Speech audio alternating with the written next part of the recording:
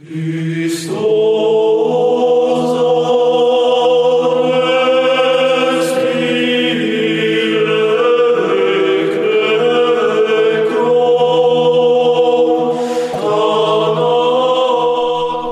I'm Peter Adamson, and you're listening to the History of Philosophy podcast, brought to you with the support of the Philosophy Department at King's College London and the LMU in Munich, online at historyofphilosophy.net. Today's episode, Made by Hand, Byzantine Manuscripts. Walk into any decent bookshop in the English-speaking world and you'll find Plato's dialogues on the shelves, maybe even a collection of all his dialogues, which takes up more than 1,500 pages, even if you exclude the works that were not really written by Plato, but only transmitted under his name. Strictly speaking, of course, Plato didn't write the rest of the book either, for the simple reason that he didn't know English. Happily, you can also get Plato in ancient Greek, for instance in the Oxford Classical Texts series, where it takes up 5 volumes. But here's the thing, Plato didn't write those Greek texts either, at least not exactly. Most readers, even most professional historians of philosophy, don't give this much thought, and proceed as if the printed version was ordered straight from Plato's Academy. In fact, though, the modern edition is simply scholars' best guess at what he may originally have written. You'll be relieved to learn that the text of Plato's dialogues is actually relatively secure, but like all other ancient works, they are moving targets and will never be fully established beyond all doubt. The individual words and sentences in that edition have in some cases been a matter of intense philological debate. Nor are modern editors hiding this fact. At the bottom of each page, they've supplied a dense collection of footnotes bristling with Latin abbreviations and bits of Greek, which are alternative versions, called variants, of what Plato may have written. To understand what lies behind those footnotes is to appreciate more fully the astounding fact that we are able to read Plato at all, never mind 1,500 pages worth of him, a good 2.5 millennia after he lived. It means tracing the long and hazardous journey those writings traveled, surviving more or less intact as empires rose and fell, as Attic Greek fell into disuse as a language of everyday speech, and as philosophical tastes changed. That journey went straight through Byzantium. Without the efforts of Byzantine scholars and scribes, we would not be able to read Plato today. Ancient philosophy, indeed ancient literature as a whole, would barely exist anymore. To see why, let's go back to the beginning of the journey and talk about how writing would have been set down and preserved in Plato's day. There were several options. Many inscriptions in stone survive from antiquity, including at least one philosophical text, a statement of Epicurean doctrine by the Roman-era philosopher Diogenes of Oenander. There are also shards of clay pottery with writing on them. Such a shard is called an ostrakon, and there was a legal procedure in Athens where political figures could be exiled or ostracized by writing their names on such shards, and some of these survive. But you aren't going to write Plato's Republic as a stone inscription or on bits of pottery. For that, the first stage would probably have been inscribing the text onto wax tablets. Hence, an ancient report tells us that Plato's final work, the Laws, had just been recorded in wax when he died. Longer term, though, text would be set down on papyrus. This is made from the leaves of a plant that grows especially in Egypt. It came in various grades of quality, with the poorest grade even being used as a packing material. Typically, it would be fashioned into a long scroll, which would be gradually unrolled while reading. The text had to be re-rolled after use, much like a cassette tape, if you're old enough to remember those.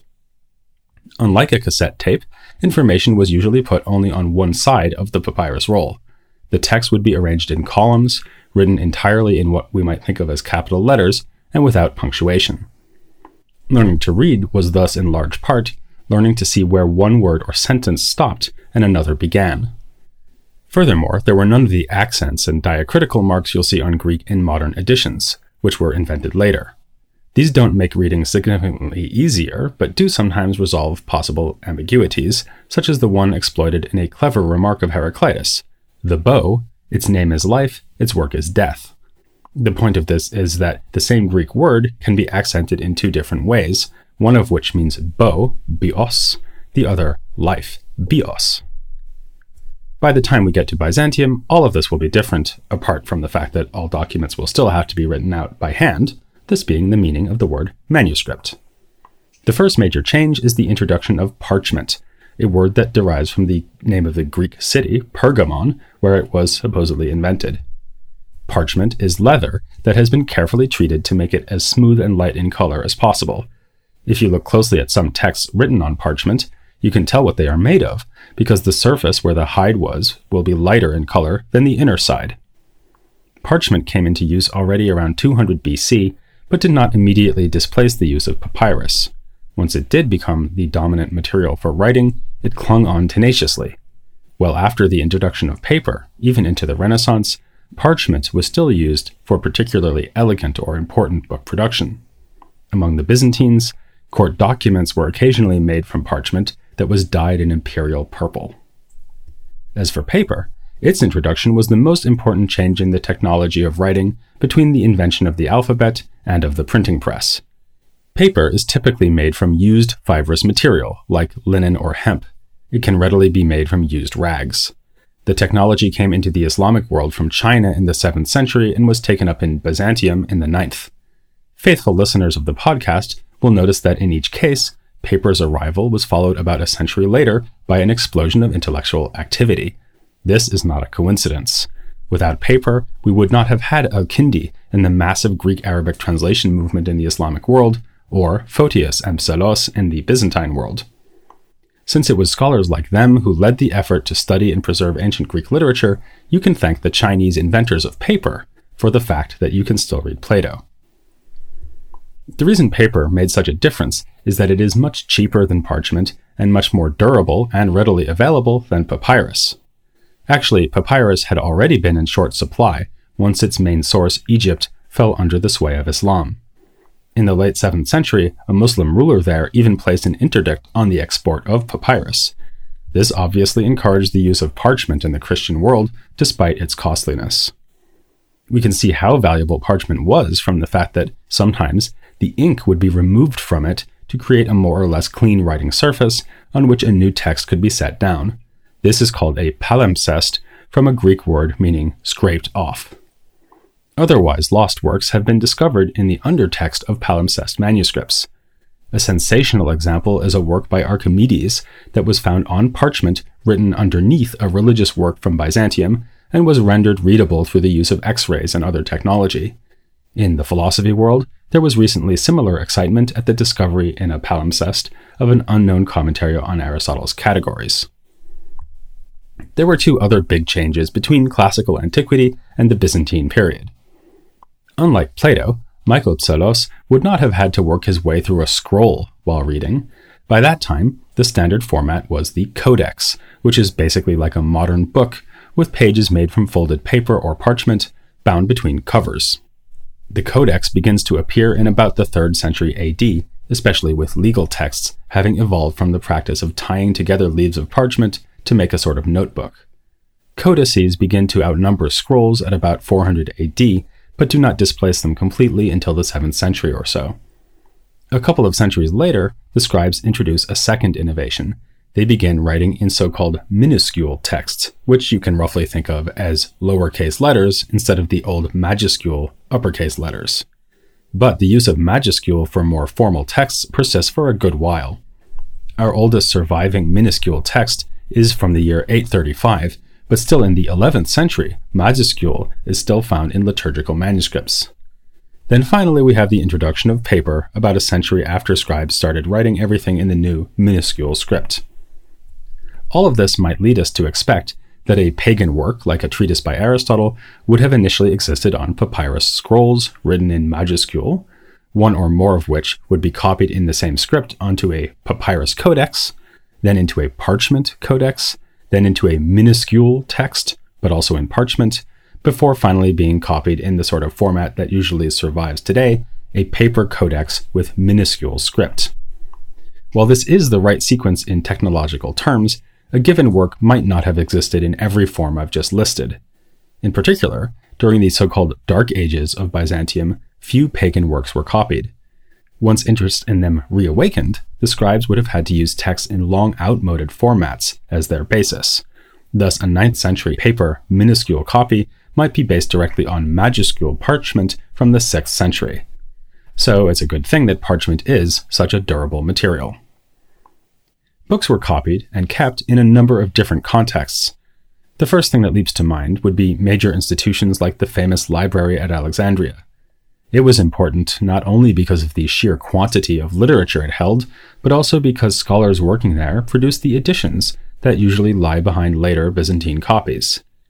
Generally speaking, when modern-day philologists try to establish the text of a classical author, like Homer or Plato, they are really trying to get as close as possible to the Alexandrian edition of late antiquity, since it isn't possible to go back further than that. In Byzantium, monasteries were less important centers of text production than in the Latin West, with a more significant role played by royal and patriarchal libraries. But we should not underestimate the role of smaller schools and private libraries.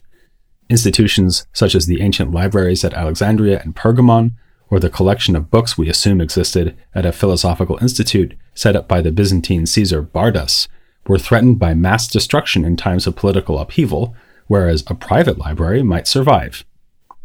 The very preciousness of books also exposed them to threat. We've already seen how parchment was reused in palimpsests, and books might also be sold off to raise funds. A 12th century archbishop of Byzantium complained about illiterate monks who did this, writing, "Just because you have no trace of culture, must you empty the library of the books that transmit it?" The upshot is that, as Richard Goulet has observed, ancient philosophy is not really preserved down to the present day, but rather transmitted. We have almost no physical texts by philosophers from the classical period, with a few exceptions like that Epicurean inscription in stone, or the private collection of rolls owned by another Epicurean, Philodemus, which was preserved thanks to a volcanic eruption. Texts wore out, were discarded, or lost in fires. Already in late antiquity, scholars were conscious of this. Simplicius copied out quotations from pre-Socratic philosophy when commenting on Aristotle because he knew that readers might not otherwise have access to these texts. Themistius, writing in the 4th century on the occasion of the founding of an imperial library, mentioned that some authors, like the early Stoics, were already in danger of becoming unavailable. Texts were often lost in times of transition for book technology. When codices replaced rolls and minuscule script replaced majuscule, the priorities of the scholars of the time dictated what would be copied into the new format and survive through the change. As a result, the surviving corpus of ancient philosophy is basically what a Neoplatonically inclined Byzantine scholar like Psellos would think worth preserving. So, we have thousands of pages of commentaries on Aristotle and the entire output of Plato and Plotinus, but not a single work by those early Stoics who Themistius was already fretting over. The same goes for other fields of ancient literature. We have more than 230 manuscripts of Aristophanes, because Byzantine philologists valued him as an exemplar of fine Attic Greek. And the single Greek author for whom the most text survives is Galen, because his writings formed the basis for the study of medicine. The quantity of surviving manuscripts for any given author is a fairly reliable indicator of how interested the Byzantines and Renaissance humanists found that author, and also of whether the author was used in teaching contexts. Thus, we have a good 260 manuscripts containing Platonic dialogues, but more than 1,000 for Aristotle. His works are also very unequally represented in the manuscripts, with a vast number of copies of his logical treatises, because they were regularly used in the classroom, but comparatively few for works like the Poetics. Even within the logical corpus, the introductory works, categories, and on interpretation greatly outnumber, for instance, the sophistical refutations.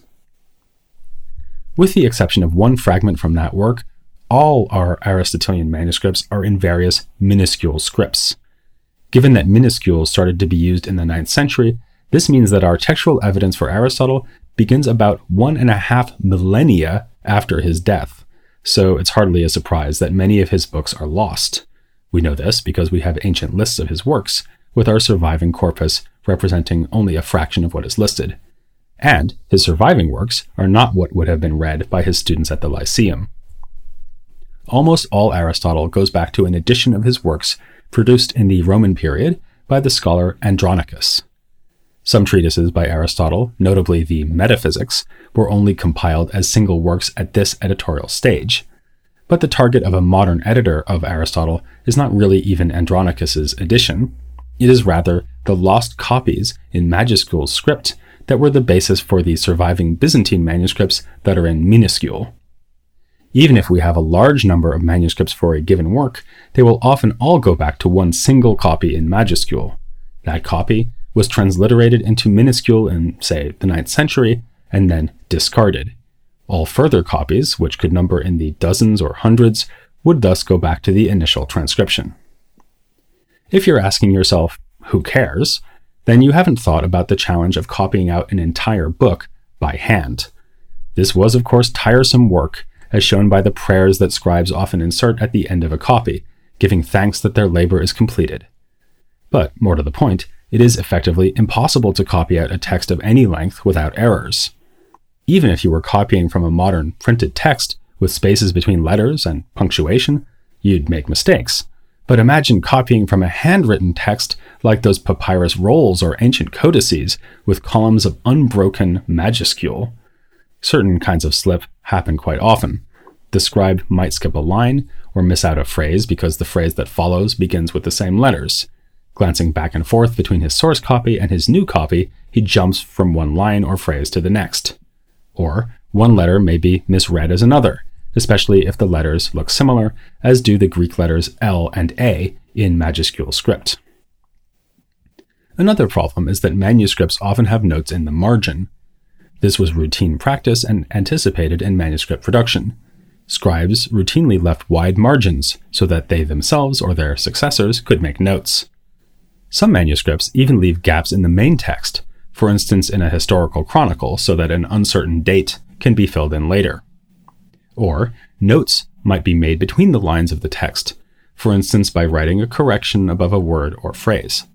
All of this apparatus might or might not be retained in a later copy. Sometimes the marginal glosses might be copied over as if they were part of the original text. If you're now trying to produce an edition of that original text, you want to eliminate such extraneous material that has crept in, while also correcting other errors. That's how you get as close as possible to knowing what the ancient authors actually wrote. This takes us back to those footnotes in a modern-day edition of Plato or Aristotle. The notes record the different versions in the Greek text found in various manuscripts. Not all of the variants, but only those the modern editor deems significant. As I said, in the main text above those notes, you're seeing the decision of the editor about which variants to accept, or in some cases, Greek that has been hypothesized by the editor as an improvement on what we find in the manuscripts. How does one go about doing this?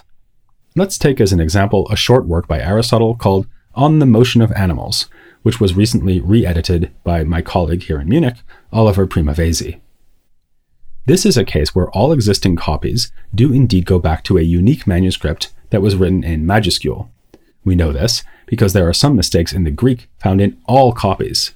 This means they must all derive from one single copy that already had those mistakes in it. This gives us an insight into a more general point, one that is key to the task of editing Greek manuscripts. In the first instance, you look not for correct Greek, but for errors.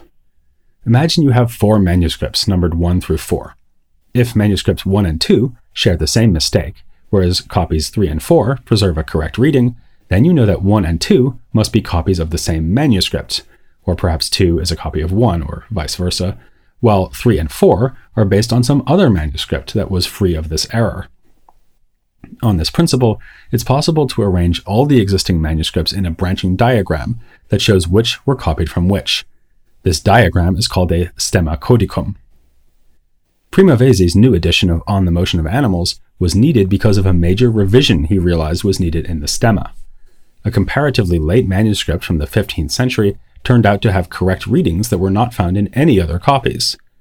Previous editors had focused on earlier textual witnesses that could take them back to a version from the 10th century. This seems to make sense. All else being equal, an older manuscript should get you closer to the original. But as philologists like to say, because philologists enjoy speaking in Latin, recentiores non deteriores, the more recent are not necessarily worse. In this case, a manuscript that is a good 500 years newer than others contained readings that helped Primavesi to get a more accurate text. His edition has 120 changes over earlier ones, and that in a text of relatively few pages. Remarkably, many of the improved readings matched the medieval Latin translation by Thomas Aquinas' colleague William of Moerbeke, who evidently had access to the same line of transmission exploited by Primavesi. It's worth bearing in mind that with this meticulous labor, the modern textual editor is just doing what ancient, medieval, and Renaissance scholars already did in their own time. They too compared manuscripts to eliminate errors. Thus, late antique and Byzantine commentators on Aristotle sometimes record variants found in other texts. The fact that they were so conscientious actually complicates the business of figuring out which manuscripts are copied from which. The medieval editors might look at additional manuscripts to fix errors in the one they are copying. When modern scholars do this, it's just good scholarship. When older ones do it, it's rudely called contamination between lines of textual transmission. Then too, like modern editors, the Byzantine scribes might correct the text on their own initiative, so that it will make more sense. Hence another principle followed by philologists, which of course goes by a Latin name, lectio difficilior, or more difficult reading. This means that if you have two variants, one of which is somehow stranger, though still grammatically possible, like a very unusual word, while the other is familiar and straightforward, you should suspect that the easier version could actually be a scribe's conscious or unconscious correction, and consider rejecting it on that basis. It should now be clear that we owe a lot to the Byzantine philologists. One of their greatest legacies is the so-called Philosophical Collection, a group of 17 manuscripts on philosophical and scientific topics that go back to a multi-volume edition produced in Constantinople. It was probably compiled from material gathered by Platonist philosophers in late ancient Alexandria and Athens, maybe for use at the aforementioned institute established by Bardas. The Philosophical Collection is a treasure trove, which includes, among other things, Plato's dialogues, works by Neoplatonists like Proclus, Simplicius, and Philoponus, treatises of Middle Platonists, and by Aristotle and his followers. From the handwriting, we can tell that it was copied out by no fewer than 8 different scribes who worked closely together. The manuscripts from the collection are now scattered across a number of European libraries, which is typical. For these and other philosophical texts to survive, it was of course necessary not only that the Byzantine scribes copied them out, but that those Byzantine copies themselves survived. Some Greek manuscripts are still to be found in Istanbul. The Ottomans knew Greek manuscripts were valuable and did not just destroy them, but mostly Greek literature exists today because it was spirited away from Constantinople to the Latin West, after the capital fell to the Crusaders in 1204, or copied by Western scholars who took advantage of the situation to visit Constantinople and make copies of the manuscripts found there. One fairly immediate result was the sudden rediscovery of Aristotle's works by the scholastics, whose far-reaching consequences for medieval philosophy we've already explored here on the podcast. We saw that in that context, a surge of interest in classical pagan thought provoked significant opposition, and something similar had already happened in Byzantium. The enthusiasm for Platonism embodied in the manuscripts of the Philosophical Collection was not shared by everyone, as we'll be seeing in an upcoming episode. But before we get to that, I want to exploit an easily available resource of my own. We've just been discussing the philological efforts of Oliver Primavesi, who dedicates himself to producing improved editions of Aristotle. As it happens, he does that work about 10 seconds walk away from my own office because he's my colleague at the Munich School of Ancient Philosophy. So, join me next time to hear more about Byzantine manuscripts from someone who works with them every day in an interview that will focus on the work he's been doing on Aristotle's metaphysics. That's right here on The History of Philosophy, without any gaps.